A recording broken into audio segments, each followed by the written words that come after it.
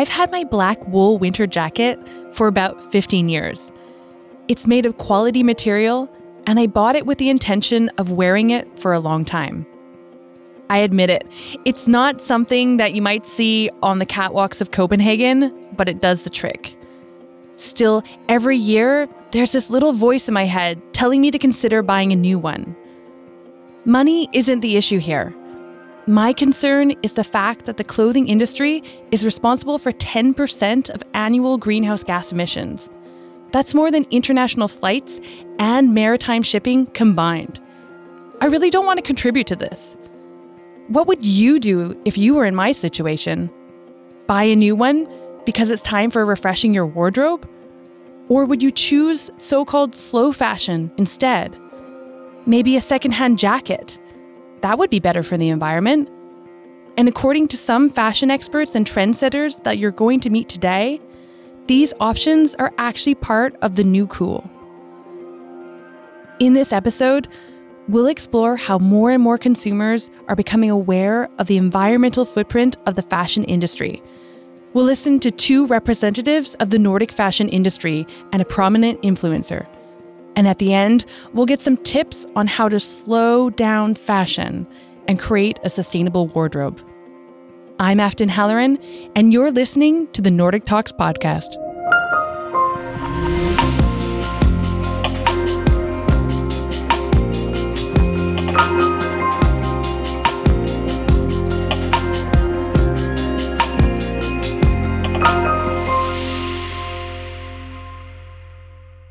The chain of the clothing manufacturing is really long, from the very beginning to the customer's pocket. This is Katriina Virtanen. She's the CEO of the Finnish fashion house Voglia. It causes the difficulties for consumers to understand the different stages. And the more the consumers would understand these stages, they would be willing to make better choices or maybe understand the pricing better as well. Voglia aims for clothing production that causes less harm to the environment. And this is the reason for joining this online discussion, which was recorded in Amsterdam during the Sustainable Fashion Days. First of all, Katriina and her company Voglia have made the choice to shorten their supply chain. Their factories are placed in neighboring Estonia and not on the other side of the globe. When it's that close, we can operate in daily basis with the workers and we can have the quality checkups in high level. And because we don't have to transport the collections or samples or anything from far behind end of the world, so it keeps the chain pretty fast and flexible. One thing is shorter distances, which means lower greenhouse gas emissions from transport. Other concerns are pollution, the enormous consumption of water, and the use of pesticides on cotton fields. This means that there's a need to reevaluate all aspects of clothing production, according to Elin Larsson. She's the program director of Resource, a Swedish innovation arena that supports the efficient use of resources in both society and business. And Elin knows a lot about fashion from her days as sustainability director at the fashion giant Filippa K. If we should focus on materials, of course, every recycled material is a lot better than virgin ones. Thinking about cotton, which is a really big fiber being used, organic cotton is far better than conventional cotton. And I think looking ahead, I hope we will be able to find materials that actually come from waste from other industries. We're not really there yet, but we will be. But I think the main thing here is that materials is only one small part of a product's environmental impact. So it's more important to look at where is it produced, how is it produced, what energy sources has been put into the factories where they've been produced. One of the first steps to create change and minimize the climate footprint of the fashion industry would be to do something about overproduction. Every year, 80 billion pieces of clothing are produced globally. That's more than 10 pieces of clothing per world citizen. Literally a new wardrobe every year. And then you also need to consider that a lot of clothes are only worn 5, 6, 7 times before they're thrown away. In Finland, Voglia has experimented with an attempt to combat overproduction. And we tested a pre-order concept for our Spring-Summer 20 collection. End of the last year, before Corona and everything, so long time ago.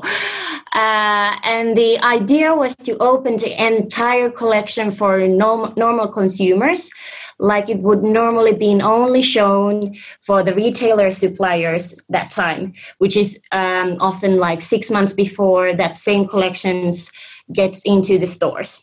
So we wanted to test how to communicate directly with the consumers about the collections in advance so that we would not produce anything that is not relevant.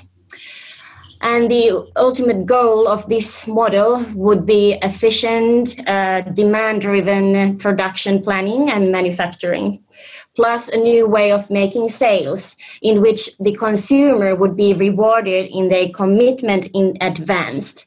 So this would have a huge impact in one of the biggest problems in the fashion industry, which is overproduction. Actually, from the production planning perspective, we got really good information, and we actually completely excluded few models of the collections because they didn't interest anyone. It's one thing to ask the consumers what kind of clothes they prefer to buy before the production even begins. Another is to inspire consumers to make conscious choices when shopping for clothes. A lot of people want to buy more sustainably or they want to do better, but they just don't know where to start. This is Stephanie van den Sigtenhorst from the Netherlands. She's the founder of the sustainable fashion and lifestyle platform Let's Talk Slow, and the author of the book, A Sustainable Wardrobe. They want to buy more sustainably, but don't know all the options. They don't know what to look for. They sometimes don't even know that buying secondhand is a good option. So I think there's a lot to gain there. Elin Larsson agrees that there is a growing desire to dress greener, so to speak. At the same time, there's a feeling among consumers that it's an absolute jungle out there. There's a lot of surveys actually showing that customers do want to, be more sustainable, but they lack the tools to act. And they also have a problem fully trusting the sustainability claims of the brands. So I totally share that picture. And there's lots to be done concerning that. And just to give you some numbers from the Swedish side, that we had a survey that states that 4 of 5 customers say it's important to buy from more sustainable brands. But then, on the other hand, when you ask, what are the most important parameters when doing a purchase, quality and price still is on top, and climate, environmental issues comes pretty low down on 7th place. So there is still this gap between theory and action. I guess it's unavoidable that price matters to a large extent. But so does quality and the longevity of the textiles. That's at least part of the trend that Stephanie sees. Here in Amsterdam, a lot of people get more conscious. They want to buy more consciously. I think what COVID has done is that because people were working from home or not going anywhere, they really got more aware about what they have in their closet and what they actually need. And I think that's a very positive sign. It's also something I mentioned in my book. It's like a sustainable wardrobe doesn't have to be perfect, but it's good to know what items you need in order to complete outfits, or what you really need is important. And I think that shift is going on, but it's still hard. I think in the more urban areas, it's going a bit faster here. Like people are more into sustainability. So what I see is that people want to have a more compact wardrobe, like capsule wardrobe, or they value a more minimal wardrobe. They want to have ease, and that's something we really see right now. And I think that's a great trend as well. And what we also see is that people are doing clothing swaps, or that they're renting or going vintage shopping. I think that's also great because people, when you talk about a sustainable wardrobe, people often think of the sustainable brands, but I think there's so much more to that. And also in the fashion industry, it's bigger than the sustainable fashion brands or the fashion brands on its own. The exciting part is that we now don't only have those companies that do like fancy dresses. You also have companies here in Amsterdam. You have Lena the Library, where you can just rent everyday clothing. And people who are doing that are really, they're either trying new styles to see if that's something for them, or people that indeed want to have more choices, but they don't own the clothing. And I think that's a nice way of getting your options. In Finland, Voglia Fashion House has also experimented with a wardrobe rental service. We tested the idea of an easy wardrobe in your pocket.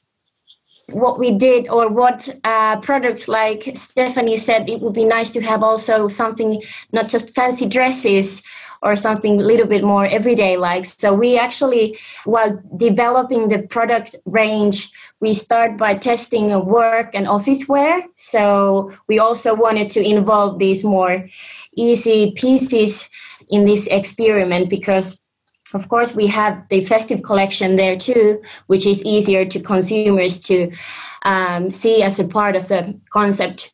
But in addition, we wanted to try if the consumers were willing to rent clothes due to the seasonal changes. For example, a proper outdoor jacket for the winter, or lighter summer clothes for the holiday trips to Bahamas or somewhere. So we tried a little bit different corners in this pilot, and we kept this test running for 6 months, and we gathered really valuable information during that time. And maybe the first one is that the brand really should convince the consumers of these new models, that they're really safe to use and especially good for the environment. And understanding the fact that the rental will be the new business model in the future, and the brand should not be afraid of losing sales. And the concept should be seen as an element that increases the value for the consumers. And other thing was that the successful rental concept would need really high quality clothes, because that means only the clothes will last after use for the next user time after time if it's made really well. So this model would guide brands to focus higher quality and longer lasting materials and products as well. Okay, so we can rent more, borrow more, or buy more secondhand clothes. But there will still be huge differences in the prices of clothes, at least for some time to come. You'll have the cheap mass-produced clothes versus the more expensive items that are made from high-quality materials and intended to be worn for a long time. So is there anything that we can do about that price difference? Today, as a company, it's always easier and cheaper to make the bad choices, to choose the bad materials, to choose the bad production processes, when it should really be the other way around. So from an higher perspective, we really need regulations to help us make a shift when it comes to this. We need taxes on virgin materials, perhaps, or there are several ways to go. But I think that is actually one of the main issues, to be honest. And that we have subsidies, it's called, right? We subsidize both oil, we don't pay the true price for water use. Dyeing textiles uses a lot of water, as you mentioned earlier, in terms of jeans. So when we're not paying the true price for the water, then you don't really have to be resource efficient in your production processes. Stephanie thinks that the way forward is for companies to be more transparent. And she also believes that every consumer can act within their own means. I think brands that are really exposing the costs are really nice, because then people will get more understanding of where the money is going. I also feel like some people just want to buy a lot, and you can buy a lot of cheap things, but you can also invest more. And I think the great thing about investing is if you buy a high quality piece and you don't want it anymore, you can even sell it. I also think that if you invest more in a garment, you will appreciate it more, and you will be more careful with the garment. You will take better care of the garments. And I think that's really important too. Next to that, I think the topic is often about sustainable fashion. But people who want to make a change can also look into other options like clothing swaps or secondhand, and then it's super affordable. So it depends a bit on what people can spend and how they want to spend it. There are also some more affordable, sustainable brands, but sometimes you just have to look more and search more online before you find them. So how can this new way of thinking and acting become the new cool? Like something that never goes out of fashion, like my black wool jacket. According to Stephanie, there's a need for consumers to be even more aware of how to compose a sustainable wardrobe. A good starting point is to value the clothes you already have. As consumers, we need to appreciate the item more. And it's hard because if you're working in the fashion industry, you know how long the supply chain is and you know how much work goes into one item. But if you're just a consumer, you don't know that. So you just see the end product and you don't get a feel for it. So I think as consumers, we need to educate ourselves as well. And maybe brands can show more about the process too. So consumers are more aware of that. Because I think that's a really important topic, the appreciation of your clothes. On the company side, both Katrina and Elin have some ideas as well. They both think that information needs to be provided about fashion products. One way of doing this is to cooperate with other organizations that also have sustainability on their agenda. I think the collaboration with different organizations, companies, and individuals is a very effective way to spread the awareness and reach the audience. And we are also trying to constantly open our operations and a little bit more like educate people and be more transparent, because we will be able to change the industry towards more sustainable direction only if the consumers also they are aware of their choices and actions. I fully believe that the future wardrobe will be a multi-diverse wardrobe with a mix of new and pre-loved things, a mix of owned, rented, or borrowed, and a wardrobe that can actually change and evolves in different speeds depending on the user without giving us a bad conscience. But to succeed with that, we need to showcase what that wardrobe looks like and inspire customers, as I think Katrina was talking about as well, to look at their wardrobe with new eyes. And here we can really need the help of the influencers, for instance. We need to make it inspirational, attractive, and also increase the number of alternatives. We need more brave brands out there trying out new business models and making attractive offers, but also that's very functional. Because to change your behavior, it needs to be both exciting, attractive, and functional for you as a user. And then my last point is only being that I think transparency and traceability is really also going to be a change maker, both in terms of that it actually helps customer making these conscious choices, but it's also a way of creating competition between brands. Once you're transparent, you can start comparing, and that might drive change itself. Change is coming to the world of fashion, even though it might take some time. But in the meantime, I will continue to be inspired by the concept of slow fashion. I could rent a dress, go for a pair of vintage jeans, or even buy a secondhand pair of shoes. And my beloved winter jacket? Well, I've decided to wear it for yet another year. Be sure to check out Nordic Talks on Instagram and go behind the scenes of each episode.